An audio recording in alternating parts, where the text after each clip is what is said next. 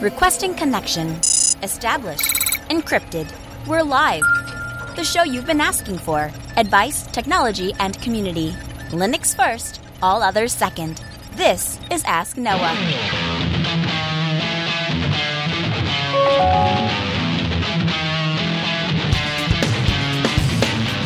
Live from Altispeed Technologies, the show that puts you, the listener, in the driver's seat because you are the content. The phone lines are open to be a part of the program. It's a free call, 1-855-450-NOAH. It's 1-855-450-6624. Give me a call. We'll have a conversation about your tech questions or business and tech questions. Linux advocate, above all else, small business owner, now host of the only radio show centered around you, the listener. Welcome to the Ask Noah Show. My name is Noah Chalai. So I am back in Grand Forks, guys, and delighted to be here with you. I had an amazing time at the Ubuntu Sprint. I had a chance to catch up with the fine folks at Canonical, people like Martin Wimpers, people like Ellen Pope. Had a chance to hang out with Chris and catch up with him. And we spent, I would say, the purpose of the trip, I guess, the stated purpose of the trip was the Ubuntu Sprint. But in all reality, what ended up happening was, as we usually do, we got sidetracked with a bunch of projects and wound up getting a lot of stuff done. And a lot of that were problems at the studio, just production things that they're not show-stopping problems, but they're just things that were making Chris's life difficult at the studio. And so you get two brains, sometimes just having somebody else to sit in the room with you and kind of talk through some possible solutions to, various problems. That's helpful. And while we were solving some of those problems, Chris pitched an idea that has turned my Linux life upside down for the past week. So basically, we were sitting there and he had this crazy idea to install KDE Neon. Now, if you're not familiar with what KDE Neon is, I would classify it as a distro, but a lot of people will tell you it's not a distro. KDE Neon is a distro. Again, I would say it's a distro, but it's basically a collection of software that is specifically designed to exemplify the KDE desktop. So it's an Ubuntu base with the KDE desktop, but nothing else. There's no real theming that has been done to it. There is no other than what comes default with KDE Neon. There is nothing no software, so you don't get any of the Office suite. You don't get the GIMP. I think it does come with Firefox. But all of that is left for the user to put on because the idea is to experience raw KDE Plasma. And after watching him set this up on 2 or 3 machines, I eventually decided I liked it enough that I was going to give it a shot. Now, I have played with KDE Neon before. I've played with KDE for years. Back, even early in my Red Hat days, one of the first decisions with Linux I ever made was if I was going to use KDE or GNOME.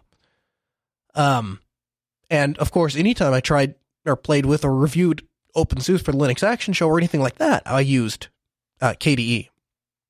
And and a good friend of mine and producer of the show, and he's going to be joining us here later in the episode, Michael Tennell, has been saying since day one of Canonical releasing the news that they were going to transition into GNOME as the default desktop for Ubuntu. He's been saying, you guys really should maybe take another look at KDE Plasma. And I set it up on that. I have a bench machine, things that I test distros out on, things that I test software on, and it's where projects come to live and then die. But very soon after I had Plasma loaded on that machine, it became obvious to me that I was going to have to go load it onto some other machines. And so it eventually made its way over to my work desktop, then my primary laptop. And it took me 4 days to do this, but it actually has replaced Fedora on my big main workstation in my basement. And that's a feat because only 2 other operating systems have ever existed on that computer. One was Arch for a little bit, and one was the LTS of Ubuntu. And if I'm being perfectly honest with myself and everyone in the audience, then probably what's going to happen with that machine is even if I decide to stick with KDE, I'm probably going to go back to Fedora, and it'll just be Fedora with KDE on it. But for now, it has KDE Neon. And I don't know what to say, guys. I love it. I mean, I really love it. I haven't been this excited to sit down at a computer in years. And there are things that I never even really noticed that bothered me. And now that they are fixed, it it's like this huge weight that's been lifted off my shoulders, and I feel like I'm this kid with a new toy. Now, some of you are saying, Noah, why with a 1804 just around the corner and shipping with GNOME would you decide to dive so deeply into Plasma? And to answer that question, I think that we have to have a short discussion on the current state of GNOME. The GNOME shell process runs on a single processor thread. Mutter, which is the window manager, runs in that same single thread. The GNOME shell process uses the libmutter library to decorate the windows and also has a JavaScript interpreter, and all of that also runs in the same single thread.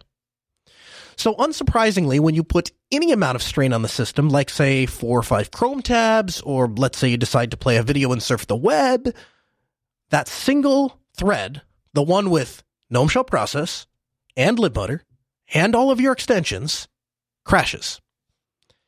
Now, depending on what display server you're using, depends on how severe that crash is. Under X, it's bad because, well, the display servers crash. That's never a good thing, but you don't really notice it. You see the display server just kind of bounce back, it pops, and then you go right back to work because all of your applications are still there and you haven't had to re-log in. Nothing like that has happened. Now, under Wayland, it's a different story. Under Wayland, when that single processor thread crashes, everything you were working on, even if you're like me and you have a goldfish memory and you were trying to brain dump into Sublime Text, and you had a great idea that your boss just gave you and you tried 3 different times and your GNOME desktop crashed 3 different times and all you were doing was running one single program along with your extensions, you lose it. And it gets even worse because under Wayland, it's also running your input devices. When you start to tax that single thread, your input devices lag, if not cut out completely. And the simplest way that, because I've been experimenting with this over the last couple of days, and the simplest way that I found that you can exemplify this is to open up VLC and inside of the settings, set VLC to play a video using OpenGL, then start a video. And while that video is playing, just click on any of your extensions or click on the clock or just click on something in the shell and you'll watch the video stutter. And then add to that, unsurprisingly, if you have animations enabled, then these issues are even more obvious. And I guess the conclusion I came to, and what really troubled me to begin with, if I'm being honest with you and if I'm being honest with myself, is that's just not an acceptable way to run a desktop operating system. Now, you can mitigate these issues by limiting how hard you're driving that process, that single thread process, but without basic window functionality like the ability to minimize and maximize a window, without the ability to close programs like Telegram and Slack and Discord, because there are no icons unless you install an extension like Top Icons Plus, there really is no way to use GNOME functionally without extensions. Ubuntu.com headline, Bionic Beaver 1804 LTS to ship with Xorg by default. Bionic Beaver, the code name for the next Ubuntu LTS release, is due in April of 2018 and will ship with both the traditional Xorg graphic stack as well as the newer Wayland-based graphic stack, but Xorg will be the default. The 1710 release on October 2017 ships with Wayland-based graphics server as the default, and Xorg-based equivalent is available from the option in the login screen. When we started using the GNOME shell route for 1710, Artful Aardvark, we knew that it needed to have Wayland by default, otherwise we wouldn't know if it would work well for our users in the LTS only 6 months later. The LTS is supported for 5 years, meaning that we need to be certain what goes out the door on release day will be maintainable and sustainable for the duration that it will serve all of our users and customer needs, which is no easy feat. As we are roughly halfway through the Bionic development cycle, the time was right for us to review the decision and make a call as to whether or not we should ship Wayland as the default display server for Bionic. We have decided that we will ship Xorg by default, and that Wayland will be an optional session available from the logon screen. Why opt for Xorg by default? There are several reasons. Screen sharing software like WebRTC services, Google Hangouts, Skype, etc. work well under Xorg. The remote desktop controls such as RDP, VNC, and Simple Help works well under Xorg as well. Recoverability from shell crashes is less dramatic under Xorg.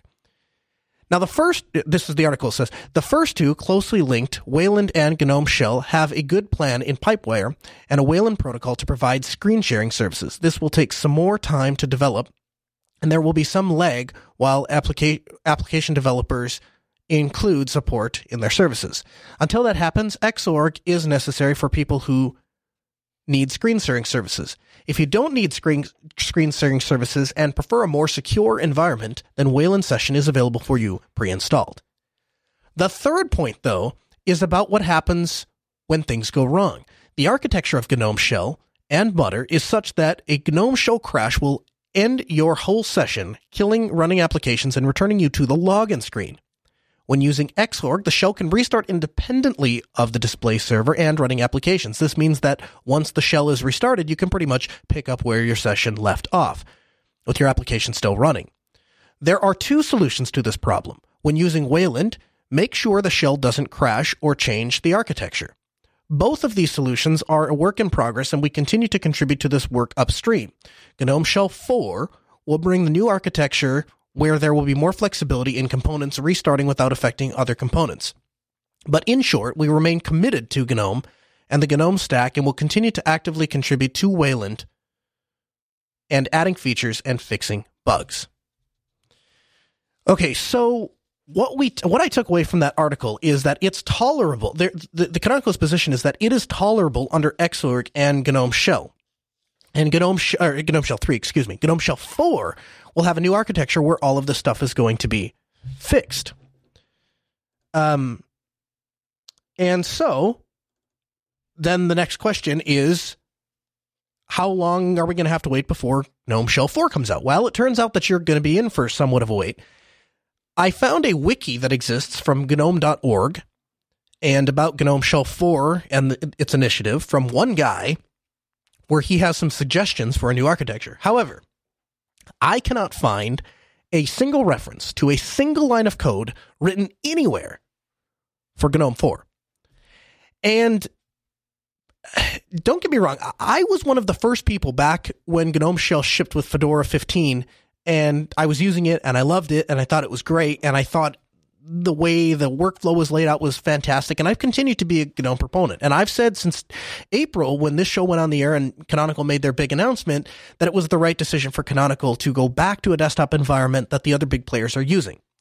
But I have to ask the question, to myself and to everyone out there that's listening, I have to ask the question, should that desktop be GNOME or should that desktop be something else? And I want to know, 1-855-450-NOAH, 855-450-6624, the email live at AskNoahShow.com. I want to know, let me know, what do you guys think? What desktop should Canonical be using? Because in light of this information on GNOME, I have some serious concerns. And I fully believe that GNOME can be a great desktop environment. GNOME really, really nails the fundamentals to delivering a super straightforward, easy-to-use desktop experience. In fact, as harsh as I've been on Solus, and its Budgie desktop is a great proof of concept for what GNOME 4 could be like if they split the panel, the compositor, the daemon, like they do in Budgie. And, get rid of the JavaScript in the shell. But again, open phones this hour, 855-450-NOAH. That's 855-450-6624. The email live at AskNoahShow.com. Make your voice become part of the program. What do you think? What should Canonical do? I'm going to go to the phones here. Who do we have here? Kyle. Hey, Kyle. Welcome to the Ask Noah Show. Hi. I actually had a question. Sure. What's up?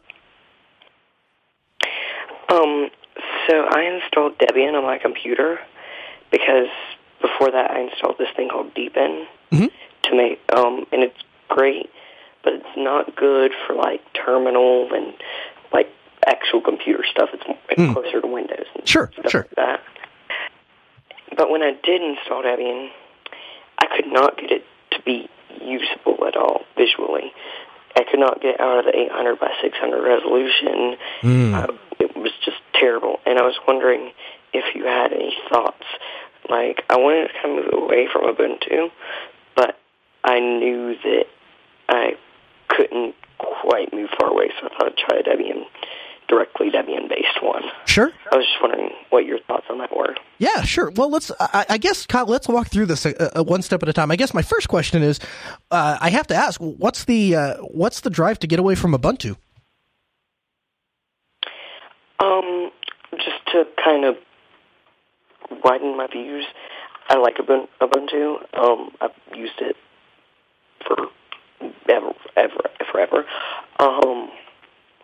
But I just kind of want to, I guess, not be so narrow about it. Mm-hmm. Like when I moved away from Windows, I learned a lot more because I only knew how Windows worked. Sure. And I kind of want a more complete picture of how, like, the inner workings of my computer are. Yeah. Yeah, of course. Yeah, that makes perfect sense. So the ability to learn and to keep yourself fresh and not kind of just get locked into the status quo then. Yeah. Yeah, okay. I think that makes perfect sense, Kyle. So I guess, okay, so let's go through. So we wind up on Debian, and we've got some issues with the user interface and the usability of it. What kind of graphics card do you have? Is it integrated? Is it NVIDIA? Is it AMD? I'm pretty sure it's integrated. It was really weird. It said Radeon. It's like AMD, whatever my processor is, yep, with Radeon graphics. Okay. I'm pretty sure it's onboard graphics. I tried doing some graphics card troubleshooting and stuff like that, but it's been finicky. I was just wondering if you had any, like, closer to Debian, but still a little bit different from straight up from their website, Debian. Sure. Well, I guess let me go back, and I want to talk about your graphics for a second. I'm guessing, and I'm not an AMD expert by any stretch of the imagination. In fact, I don't even have an AMD graphics card in any of my machines at the moment. But I think, and I could be wrong about this, but I think that the AMD Radeon should have a AMD specific driver, and that will fix your display problem. So let's just for the sake of argument, let's just say that we're going to stick with Debian just for a moment. What would we do to get Debian to work? Well, the first thing is, and I'll have this detail for you in the show notes, is you can go to AMD site and download the ATI driver, and then essentially you go into a terminal and you run that driver script, and it will install the AMD driver. And there might be, I know in Ubuntu there's a way to go into the additional drivers tab and install the ATI driver. There might be a way to do that in Debian. I'm going to look into that for you, Kyle. But let's say you decide, yeah, you know what? It's not just that. It's the drivers weren't working right, but there's other problems too. And I don't know. I just not really feeling Debian. I got a bad taste in my tongue. Now I don't want to move forward. What would I go to then? Kyle, I would really urge you to consider. We're going to talk about KDE Neon in the rest of the episode, and hopefully, if you stick around, you hear the rest of that episode. Maybe that will give you some insight. That would be suggestion 1. But here's suggestion 2. Now, it's not Debian based. It's not Ubuntu based. In fact, it's not related to either.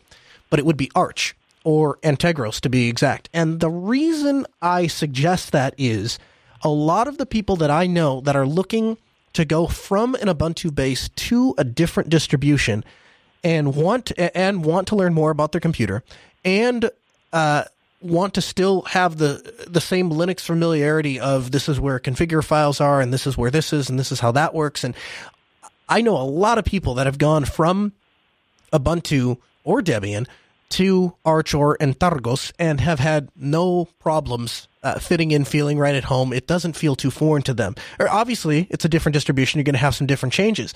But I don't think it's going to be that drastic, especially if you want to learn about the machine. You know, if you're doing actual Arch, just walking yourself through, even if you don't keep it, just walking yourself through an Arch install the first time, you'll learn more about your computer and how partitions are set up and drives are set up and where things are located and what software you really need. I remember it was a very daunting experience. One of the first times I installed Arch, I realized that the FAT32, whatever you call it, package that's required to read FAT32 memory cards wasn't installed by default. And just learning each one of those packages and what they do and what you need to accomplish different things, you run in and realize, oh, that's not installed. I have to go find, well, what package do I need to actually read FAT32 file systems on SD cards? Teaching yourself stuff like that has its own value. So those, I guess that'd be my 2 suggestions is hopefully, if nothing else, let me see if I can talk into KDE Neon. If I can't, then I'd check out Arch. Either one of those sound like they're appealing to you? Yeah, that sounds great. I've just been, I have like a million distros on my computer, but the partitioning was so disorganized. OCD was killing me. So I went through and deleted everything and redid it and made it nice. And I just wanted to kind of restart, and I wondered where I should start with that. Sure. Yeah, I guess after hearing everything that you're trying to do and hearing your specific situation, my recommendation is going to stay the same. I'd say listen to the rest of the episode and see if you aren't on board with KDE Neon, and if you're not, then I would go give Arch a shot, or Entargos if you want a version of Arch, but that has an installer, walks you through, gives you a graphical environment. That's a really great place to start. But I was talking to somebody just off air right before we got on the air, just about an hour ago. I was talking about maybe paying people at our company to sit through an Arch install, just to do it once on their machine, because I think it's such a valuable experience. Again, open phones, 855-450-NOAH. That's 855-450-6624. The email, live@asknoahshow.com. We're taking your questions about everything, of course, as usual, but I also want to know what you guys think about desktop environments, specifically as it relates to KDE. James is calling from Idaho. Hey, James, welcome to the Ask Noah Show.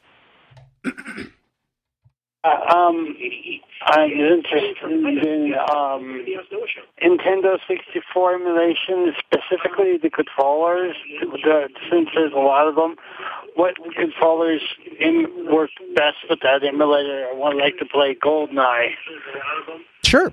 I've got a couple different suggestions for you. The first is, the easiest is, if you just run to Walmart or Best Buy, you can get a Xbox 360 controller. And that USB Xbox 360 controller will just work right out of the gate with with like Muppin 64 and N64 emulator on Linux. And I've used it, and it works really, really well. Now, if you want to go back and use an actual N64 controller, which is kind of fun for nostalgia's sake, even though they're not really great from a controller standpoint, the ergonomics is not there, and they have a little rubber band that controls the joystick, but if you want to do that, there is a USB converter that turns any N64 controller into a USB controller for Linux. Natively works in Linux. We'll have a link for that in the show notes as well. And what my son has gone to doing, because he plays a lot of GoldenEye on his Linux laptop, he has gone to a USB N64 controller. So it's an aftermarket N64 controller that looks like N64, laid out like N64, has the stupid little rubber bands like N64, but instead of a serial connection that goes into an N64 console, it just has a little USB plug on it. And that works really, really well.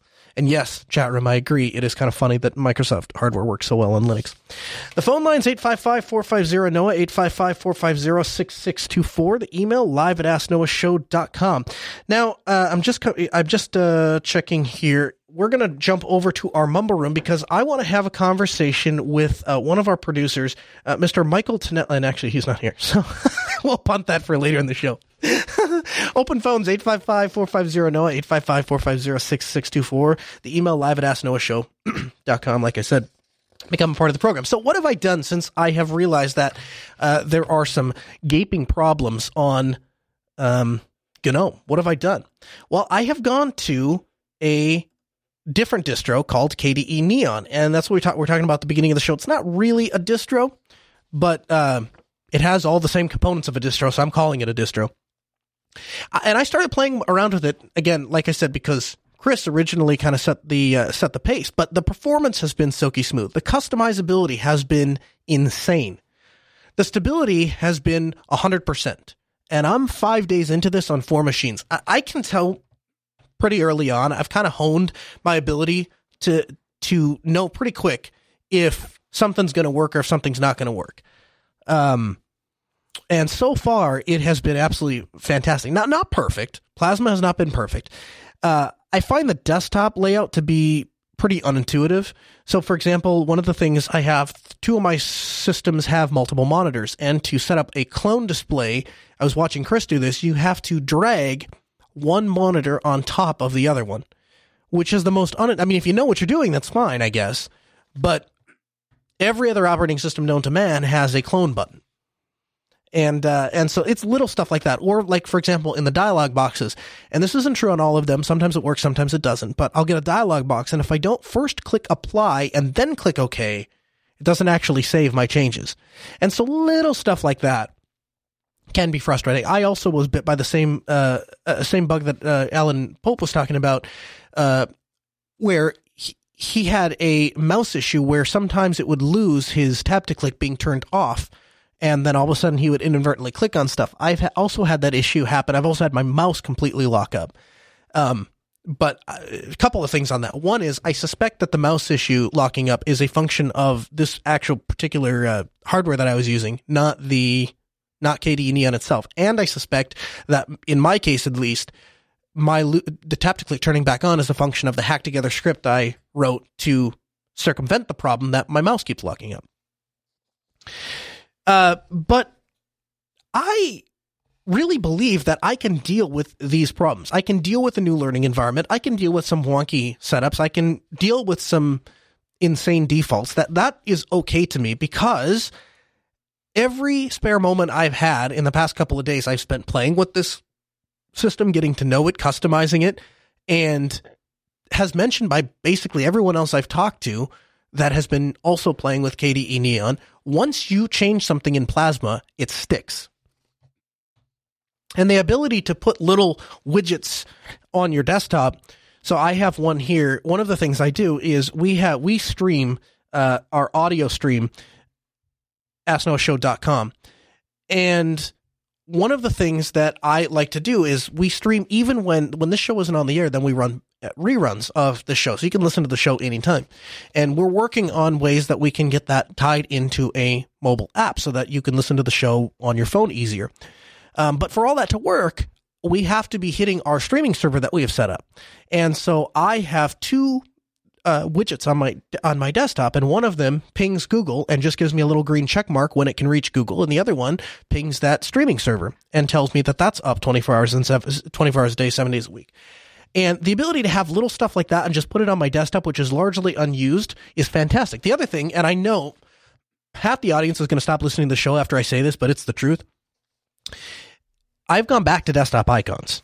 I'm sitting over here like a Windows XP user with icons all over my desktop. It looks ridiculous, but I tell you what, the whole purpose of a dock was to make all of the applications that we want to launch more accessible and ready for us. And I don't know why, I guess I don't know why we decided that we should just have a beautiful picture on our desktop and then not put anything else on there. But God, do I find that useful to have the widgets on one side where I've got all of my information. I have a clock. I have a Wi-Fi widget that I can easily toggle airplane mode because I travel so much. And then I have every application I use that I can just double click on and run. Or I can hit Alt Spacebar and type the name of the application like I would in GNOME or Unity. Or I can hit the start or the super key and launch an application. So it's just infinite flexibility. Is absolutely fantastic. KRunner. Yeah, right. Yeah, exactly. KRunner, Alt F2. And actually, this seems like a great time to, because I hear him in the background there, Mr. Michael Tunnell is joining us, and I wanted to get your take, and not just your take, but you actually have an announcement to make. You got to clue me in on that. Oh. Okay, all right. Sorry. The 512. Right. Okay, the 512. The release was today. Check out the Plasma video that I created for the KDE team. As a fan of Plasma, I couldn't help but try to get into contribute some way. So when the opportunity was to make the video for them, I jumped on it. How fantastic! Where can people find that? You can just go to tuxdigital.com and there's a link from there. But if you want to go to the easiest way to go directly to their official video is just search KDE Community on YouTube. Okay, and we'll have a link to that exact video in the show notes too, I'm sure. Yeah. So tell me. So here's the thing. I played my small part. I did my my boot tests. So I have a tiny little insight to this. Boot times are faster on 512. Yeah, absolutely. I appreciate you doing that too as well. But oops. Sorry about that. The 30% increase is so nice. Even if it doesn't seem like it's that much of a difference, it is a drastic difference and is definitely noticeable enough to test it. So it's very important. Yeah. So in your opinion, Michael, would you say that am I wrong here in saying that this is like I have gone from a desktop environment that had all of these compromises and challenges that I had to overcome. I install KDE Neon and like overnight, it's like, boom, all of a sudden all my problems are gone. All of the things that I struggled with Linux, like I'd say 99% of them are no longer issues. Yeah, exactly. Like the best thing about Plasma is when you tell it to do something, it does it and then continues to do it as long as you want it to. So like that's one of the things that I love about it. Just the fact that when I tell it, I want you to load a window, this specific location, this specific size, and this desktop, and this monitor, and all this other stuff, and it just continues to do it no matter how long I've had the same install. It just doesn't change. It doesn't break. It just keeps the same thing. So that reliability is fantastic. Yeah, I'm a big fan of it as well. Hey, you want to take some calls with me on Plasma? Absolutely. Fantastic. We'll go to Bitmux. Am I pronouncing that right? In Minnesota. Hey, welcome to the program. Hey, good evening. Yeah, Minnesota and Bitmux. Yep, that's my mumble handle. Okay. I had a couple of comments about the KDE desktop. You know, I have been a long-time GNOME user, and I've run that on everything since the beginning of ever. GNOME and the Mate desktop. And so I had installed an Energos machine, and it was just easy enough that I decided to test out Plasma. And aside from about 2 hokey things I found in getting it set up, it has been just buttery smooth, just as you described. I am running a multi-monitor setup, and I discovered, and that is also with 2 GPUs. And I discovered if you take away the primary monitor, you go into the display settings, you can mark one monitor as primary. Right. If you take that away and, say, plug it into another computer or something, it just slows some programs to a crawl. They appeared to be assigned to that GPU. But if you select no primary monitor whatsoever, it works great. Interesting. So there was a goofy little setting I found in there. There's a couple oddities like that I have run into. But the overall, I love iCandy. Yes. You know, it's a waste of CPU resources and time, but it's pretty. So I go for that. And really KDE does that pretty well. Yeah, and it's been, I've never noticed an issue for having my pretty graphics. So just a couple of thoughts there for you. Yeah, no, I appreciate it. And I'll tell you something else, Bitmux. If you're, if I don't know if you're in the Telegram group. If you're not, you should join telegram.asknoahshow.com or just reach out to me on email. But reach out to me somewhere and just let me know if you're ever available. If you're in Minnesota, and you know you're around the Twin Cities or somewhere around there, I go through there all the time. We've got clients in the Twin Cities. We've got clients through the Twin Cities all the way into Wisconsin, and I make that trip probably once a month. So I'd love to buy dinner sometime if I'm coming through, and we can talk about Plasma and Linux and all that great stuff. 855-450-NOAH. That's 1-855-450-6624. The email live@asknoahshow.com. Make your voice heard, become a part of the program. Chaz is calling us from New York. Hey, Chaz, welcome to the Ask Noah Show. Hey, Noah, how's it going tonight? Hey, pretty good. How are you doing? Pretty good. So, as you and longtime listeners of the Ask Noah Show know, I'm from New York, but I'm not from that part of New York. I'm from the part of New York that gave us Kodak. Yes, and the gun-loving part of New York. Yes, that part too. Yeah.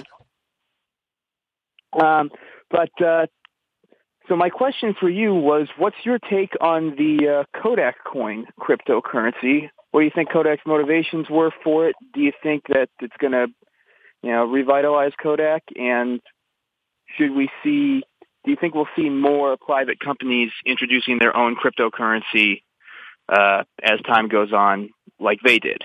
Yeah, the whole Kodak One thing, Kodak coin, the whole, to me anyway, it's a personal opinion, but to me, the whole idea of cryptocurrency in general is to get away from centralization, right? Get away from corporation and corporate interests, get away from government interests. And so when I see any organization that wants to jump into that space, I guess I immediately approach it kind of apprehensively to begin with. But then you start looking at Kodak. What in the world is a company that is known for filmmaking, film stuff? What are they doing in a cryptocurrency? What is the motivation there?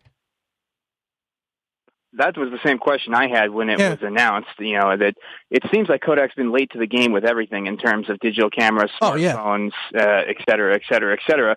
But their stock price did triple the second they announced it. So, blockchain people. I could go ahead, shed some light on this. Yeah, go. So essentially, if you think about what companies are looking with their own cryptocurrencies, is create this form of public offering without being public and within their control. Essentially, you get these coins that are tokens of ownership of the company or of some possession that can be exchanged. These generates the money, and also it's not regulated, so there's no insider trade and protection. You're describing Chuck E. Cheese tokens for my kids, where I put $20 into the machine and then I leave with 15 of them because I can't spend them anywhere. I don't know. That is basically what it is, but also advocates for cryptocurrencies are saying that that's a good thing because it pulls it's even more decentralized in that case, so that the more companies that do it and the more currencies that are created, there's decentralized and then there's destandardized. If we get to a point, like, I get what you're saying, but like if we get to a point where we've got 5,000 different cryptocurrencies, maybe it's decentralized, but I also can't spend any one of those 5,000 cryptocurrencies anywhere because I mean, they started with the cryptocurrency thing. Also, when companies change their name to have blockchain in it, their value goes through the roof, and this sort of might coincide with that going into the fad of cryptocurrency. It may not be a long-term thing, sort of like how you say that Bitcoin may not be the long-term cryptocurrency to look out for. Right. I just don't think. And let me. I just want to go back to what JJ was saying too. So a couple of things. One, and I'm not at liberty to say who, but a large banking organization approached us, and they are looking at consulting with us to switching to a blockchain for a thing that they're doing. And part of that is because the blockchain has developed such an industry standard around it and a reputation around it. But JJ, did you have some other comment too in addition to that you're going to get to before we kind of got lost in the cryptocurrency thing? Not really. I mean, I could do something about the desktop environment. My say on that. Yeah, shoot, go for it. So, me personally, I'm a follower of the Mate desktop. I find it as a very good desktop environment for those who don't want too much on their plate, and it's very good maintained. And I say this as a I did experiment with Linux in the past with XFCE and LXD, and I really do like Mate for its efficiency, I would say. Yeah, sure. No, that makes sense. Mate was something I considered, and obviously, and actually, it's funny. It's funny that you bring that up because Chaz, that's right where you were sitting too with distro. You were putting your was it your gosh, I forget, was it your mother or your parents? I hit the wrong button. My mom's on Mate, and I'm going to upgrade her obviously to 1804 when it comes out. Same thing's going to happen with my dad. He has an old XP machine that I put Mint on back in the day, and it's going to be due for an upgrade. I'm actually back on the Budgie train. Okay, yeah. I figured out how to. I figured out how to accomplish everything. There was one program that was specific to my cell provider that was available on Ubuntu and Debian based and nowhere else. Yep. I'm actually switching to Ting in the coming days. Oh, congratulations! I like that whole $16 a month blog post they did. Yeah. So I'm going back to Google Voice, back to Ting, and obviously I won't be using Republic Wireless as my texting client anymore, which means I don't have a reason to stay on Debian to get their non-Snap package. Gotcha. As I've made clear to them, I'm unhappy about multiple times. Yeah. So I'm just hopping on Solus for a while and doing snaps there and testing out other stuff and seeing how that goes. Yeah, man. I mean, I have to tell you, when I was looking at all these different desktops, particularly when I started doing research into GNOME, it's amazing how great Budgie really is and how much it really exemplifies how great GNOME could be if they changed just a couple of things around. You made a good call by sticking with Budgie. If you can make that work, if that works for your workflow, I think that's a great place to be. Again, phone lines 1-855-450-NOAH, 855-450-6624. The email live at AskNoahShow.com. James, Idaho, welcome back to the program. 855-624. Hey James, before we go any further, can I trouble you to kill your the stream in the background there? I can hear myself coming back. Oh yeah. It's off. Anyhow, I was just letting call back in to let you know I had similar problems and went away from GNOME Shell because it was kind of the only way to describe it, crashy when you push it. The only reason I didn't go with the KDE was I got lost really bad, so I went to Cinnamon, which has some of the eye candy, but less me having to have someone go help me where it's at. Otherwise, I'd be on KDE if I was able to figure it out enough with all the sub-menus when you're sitting there going, where is what that at when I change it? Yeah. Yeah, almost needs to come with a book. Yeah, it does. Or a good friend that really knows his way around KDE, which is kind of where I've got two good friends. In fact, one of them is joining me here. We got Michael from Tux Digital with us, as well as Chris, owner and operator of Jupiter Broadcasting. Both of those guys are pretty experienced on KDE. But what I have found, James, is that if you just Google is your friend, and the defaults aren't so insane that it's not usable, which I do believe to be the case with GNOME. I don't think GNOME out of the box is usable as a desktop environment. And part of that is I'm a big believer that technology should conform to the user. The user should not have to conform to the technology. And it's one of the many reasons I could never be a Mac user, because if I say I want something to work like X, and your answer to me is, well, Apple wants you to do it like Y, but if you do it like Y, then you'll really like it because that way is actually better. The conversation doesn't even start. Like, I don't even want to, I can't even start a conversation if we're starting from that premise. But I have yet to find something I can't tweak the way I want it in KDE, almost like you said, to the point of getting lost. And to add icing to the cake, Plasma is pretty much ready to go for Wayland. And so this is my first install where I'm primarily using snaps for my software. And I would say I am about 50-50, because on one hand, the installation is super smooth and everything works and I don't have to hunt for PPAs. On the downside, there's a bunch of little tiny things that aren't quite working right. And I got rid of some of the snaps and went to the PPA and installed the application just to see if this was a snap specific thing. But I'll give you an example. So notification sounds in Telegram don't work. In fact, playing audio, period, does not work inside of the Telegram snap. With Slack, the icon doesn't appear up at the bottom, so I can't see if I've missed messages, or I can't even tell if Slack is running. And the most important thing is I can't kill Slack, so I have to drop to a terminal, grep for the process, and then kill it. Both of those problems are not KDE specific, because I can, if I install it from the PPA, those problems go away. And I was finally able to get Discord up and running, because previously I was on Arch and I was never able to get the install to work either from the snap or from the AUR. So 5 days, I don't know what to say, guys. I'm ready to go on the record and say, I think that today, as of today, and this might change. We'll keep coming back. We'll keep doing meticulous research and presenting it in just a 1 hour radio program to you. But today, February 6th, 2018, GNOME is a really great desktop with a lot of potential. But Plasma, as tested on KDE Neon specifically, is almost perfect. And I feel like for the first time in probably, 5 years, I'm finally back on a desktop computer instead of some weird mix between a tablet and a touchscreen thing. And there are problems. I'm not saying there aren't problems. I'm not saying it's absolutely perfect.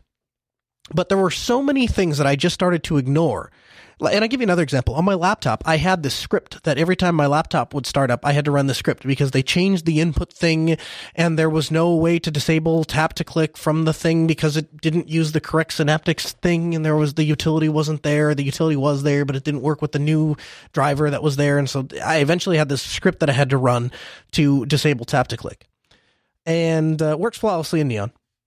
So I mean, I guess to make sure we're all exactly on the same page, I want to talk a little bit about why this is so important, why this is a discussion that we need to have, and why I'm dedicating an entire episode just to tell you that I switched my Linux distro, because I think it has larger effects. I'm going to do that right after we get to the phones. 855-450-NOAH, 855-450-6624. The email, live at AskNoahShow.com. Joe is calling from Philadelphia. Hey, Joe. Welcome to the Ask Noah Show. Hey, thanks for having me. Hey, thanks for being here. I'm a huge Plasma fan, and listen, I'll be honest. I literally had tried to do research on why GNOME would be GNOME, like be someone's favorite desktop environment. I haven't had any great answers why. And now it seems like some of the big outlets are coming around to rediscovering Plasma. Yes. And I'm making me super happy because I always felt like it was a little superior. But my thing is, now that it's coming to the surface and it's getting a lot of coverage now, do you think KDE Plasma can overtake GNOME in terms of being the go-to Linux desktop? It seems like GNOME has as Mike once put it, like a lot of momentum, historical, like legacy momentum behind it that's made it like the go-to desktop. But do you think this is the crack that might, change that for Linux desktop environments of choice for big names and companies? That's the $1 million question, isn't it? I mean, as I sit here today, and the thing is, I'm not saying I'm a perfect human being. I'm not saying I never make mistakes. I'm not saying I'm never misguided. I'm not saying I never operate on incorrect information. But I can say with absolute certainty, I have never sat behind a microphone and gave somebody advice or told somebody to do something that I wouldn't personally do or that I didn't personally believe. And sitting here right now, if I was in charge of Canonical, if I was in charge of Red Hat, if I was in charge of a project and I had to pick a desktop distribution, or if I had to pick a desktop environment that I was going to use in my distribution, man, I'd have, in light of what I know today about the underpinnings of GNOME and the eventuality of problems that we are going to have to solve. And there is only one of two ways we solve this GNOME problem. One, we either never go to Wayland and just tolerate the fact that the crash is not bad. It's not super, super bad. It's livable. It's bad, but it's tolerable. Or we rewrite the entire shell from the ground up and break everyone's extensions, which we have been telling people for years was the proper way to introduce the functionality that you need to make the desktop work. In that reality, I have a hard time making an argument of GNOME over KDE. And you start listening to people that try it, and I mean, I would say that your high horse is well justified, sir. If you were the guy that was sitting there going, you guys are missing out on an experience and I don't have the problems that you have and I'm sitting on KDE Plasma, you were right. Michael was right. Simon Quigley, one of our producers, he was right. Those guys have been saying for years, GNOME is really not the desktop that you should be on. You should really give KDE Plasma a shot. Those guys were right. I was wrong. And real quick, a follow-up to that, and it's somewhat of a not off-topic but related, is that, we know Purism guys are coming out with that phone, and they're saying they're supporting GNOME. When you see Plasma doing their thing with Plasma Mobile, could this also be an opening where, Plasma Mobile gets a head start on the OS of choice for Linux on mobile? Because GNOME can't even get their desktop right. I can't imagine them caring enough about mobile. Could this be opportunity for, dare I say, the other C word, convergence? And can you see a resurgence of convergence as a result of these low-hanging fruit from Plasma Mobile? Maybe, but this time around, it absolutely has to take a second seat to the desktop. And I thank you for the call. I'm going to use it to segue into another point. I want to hold on a second because I have the article right here. Here we go. November 2011, ZDNet.com. Headline, I hate Unity, I hate GNOME, I hate Windows 8. I'm not exactly sure how Canonical can defend Unity, although I've seen them try, and I'm not sure how anyone can, and this is where I have to, can use it. It takes me a minute to find my terminal every single time I try to find it. Additionally, I add it to that goofy hanging thing on the left-hand side of my screen. I can't efficiently find anything using it. I uninstalled it and I installed GNOME in its place. Imagine my shock when I looked at GNOME 3 for the first time and went into a fit of cussing and throwing things that made me look like a spoiled toddler. Now, I take that snippet out of that news article to expand on Joe's point. So first of all, I mean, let me just call out some of the obvious things, right? It's called a dock, not a thing in the left-hand side, and Canonical was not the first person to use a dock, and there are plenty of people that have gone and implemented docks since then, so that guy is just, I mean, he's making up problems to a certain degree. And second of all, this is one guy's opinion. Unity and GNOME have both gotten drastically better since they were first introduced, and I'm very proud to say that I still think Unity is one of the best desktop environments I've ever used, and its multi-monitor support still trumps even that of KDE. But that's my opinion.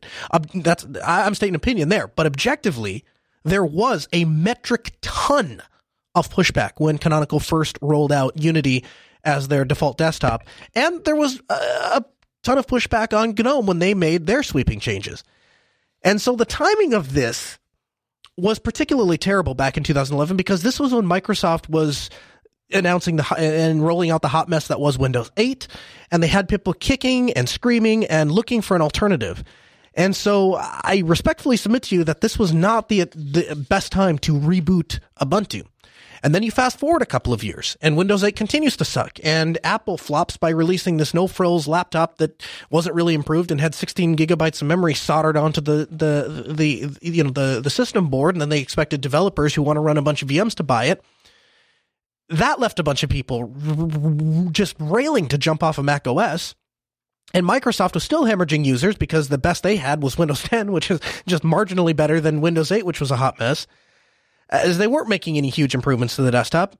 And then we look over to the Linux world, and we have phones, and we have TVs, and we have whatever else.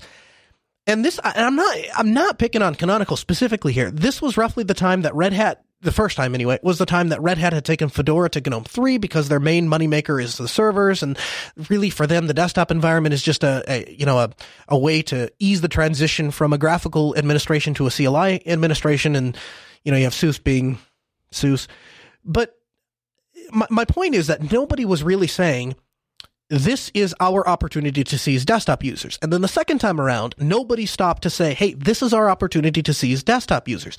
So 2018, here we are again. Windows 10 hasn't gotten much better. Apple has released their, iPad Pro, because they're still at a sub 10% market share on the desktop. And that market share is in fact shrinking in favor of phones and tablets, which Apple has historically done very well on. And so 2018, the LTS is approaching in just a couple of months, and here we are again, and I'm not saying it's anyone in specific's fault, but the market forces are ready, oozing desktop users that are looking for a solid landing space, and we as a Linux community, we have to be ready. We cannot get this wrong another time. We cannot put a bunch of people on an LTS that has a desktop environment that is going to crash on them and lose all of their stuff. And right now that's not an issue because we haven't actually gone to Wayland. They're going to ship with Xorg. But at some point, we're going to move to Wayland. And if we break all their extensions in the process, that's not a real great solution either. So we have to be ready. And as the owner of an IT company who is the primary contact for a lot of these businesses that are using Linux on the desktop, I literally, right before this program, running up, in fact, so close that I wasn't even sure if I was going to have a chance to talk to Chris about the handoff before we transitioned into Ask Noah. I was on a conference call speaking to a client exactly about this, transitioning him from a Windows system over to a Linux system, how we were going to do that and how we were going to make all of that work. I cannot call that guy in 3 years and say, really sorry, but all of the way we set up your computer, none of that's going to work anymore because of this upcoming change. So I have to ask the question. Joe from Philadelphia asked the question. I'm asking his question too. At the 11th hour, it is February. It is February right now. We have just under a month. We are at the 11th hour. Would KDE Plasma be a better choice for the default desktop in the LTS? I have to ask. Joe asked. I'm asking the same question. Would that be a better desktop choice? I don't know. But based on my experience here on 4 different machines running for 5 days, yes, Plasma is a more solid choice. And Joe, I'll bring it back up. Hopefully that didn't take you too far. It didn't take your call too far off point. But you're asking the question that undoubtedly everybody else that's listening to this program is asking, and I think it's an important question to be asked. Would KDE be a better choice? Anyway, I think. Oh, good. I think so. Yeah, me too. And I thank you for the call, Joe. I didn't mean to put you back on the spot there, but so that's what I want the conversation to be. And if you haven't, take a minute to try KDE Neon. Just give it a shot. Especially if you're in that boat where you're like, I'm not real happy with Linux, or Linux on the desktop isn't working for me, give KDE Neon a shot. I've been using Linux on the desktop since for, 16 years, 17 years, and I've used Linux exclusively on my desktop for the past 10 at least. And this is mind-blowing to me. So that's kind of where we're at. And I mean, like I said, as the Ask Noah show continues, we're going to continue to follow this. We're going to continue to track this trend. We're going to provide you every week with perfectly executed analysis on what is happening in the KDE world with GNOME. We'll track that development. We'll stay in contact with the powers that be, the people that are making these decisions, and find out what's going to happen. And I'm not necessarily saying that GNOME is the wrong choice. You can't make that work. I think if you put enough effort into GNOME, I think it can be a better desktop even than Plasma. You can go that far. But right now I'm worried. And so I hope that there are people that, I know there are people that are smarter than me. I hope those people have considered all of this and are taking that into an account, because from where I'm standing, from what I see in industry, we cannot miss this boat a third time. I don't know that we're going to have a fourth. Microsoft is changing the way that they approach software. I mean, big time. They're open sourcing things right and left. They're making their stuff run on Linux. Things are changing, and the Microsoft that we have today, the Microsoft that we're competing against today, is not the same Microsoft that we competed against 10 years ago, or 5 years ago even. It's a different animal, and we need to be ready to deal with that. All right, I want to do an update on our Linux Elimination Challenge. This has been really fun. You guys are flooring me with these results, and we're going to report them just as they come out. But last week, we pitted Pop_OS against Ubuntu Mate. And I am shocked to come on the air and tell you that Pop! OS won by a staggering 282 votes, 75%, and Ubuntu Mate coming in very much second place at 92 votes, 24.6%. I'll be honest with you, that kind of surprised me. I would have really thought Ubuntu Mate would have had a larger following, particularly given that it has been around longer. And I would think that there would just be more users on there. But, this is why we're doing this, because I don't necessarily believe some of the sites that are out there that tell you this is what the popular distro is and this is what the non-popular distro is. I don't necessarily believe those. And so I want to do it for myself. I want to find out. So anyway, you can vote asknoahshow.com/elimination.